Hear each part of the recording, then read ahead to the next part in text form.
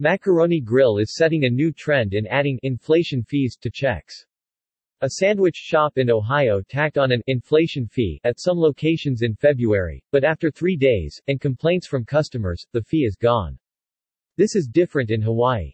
Located within walking distance to most Waikiki hotels, Ala Moana Shopping Center is a magnet for both locals and visitors alike.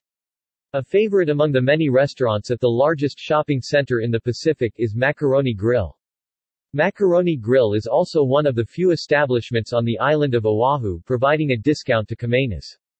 Kamainas are local residents. Just bringing the effects of business loss through COVID behind, a 7.87% inflation rate in the United States is the next best threat besides the ongoing war in Ukraine.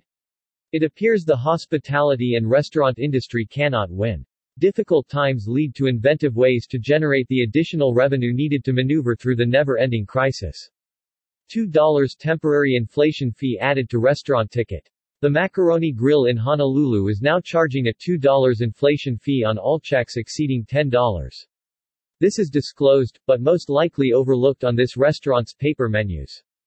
Waiters are not disclosing this fee to customers in advance, but anyone examining the check at the end of their lunch or dinner will find the $2 temporary inflation fee.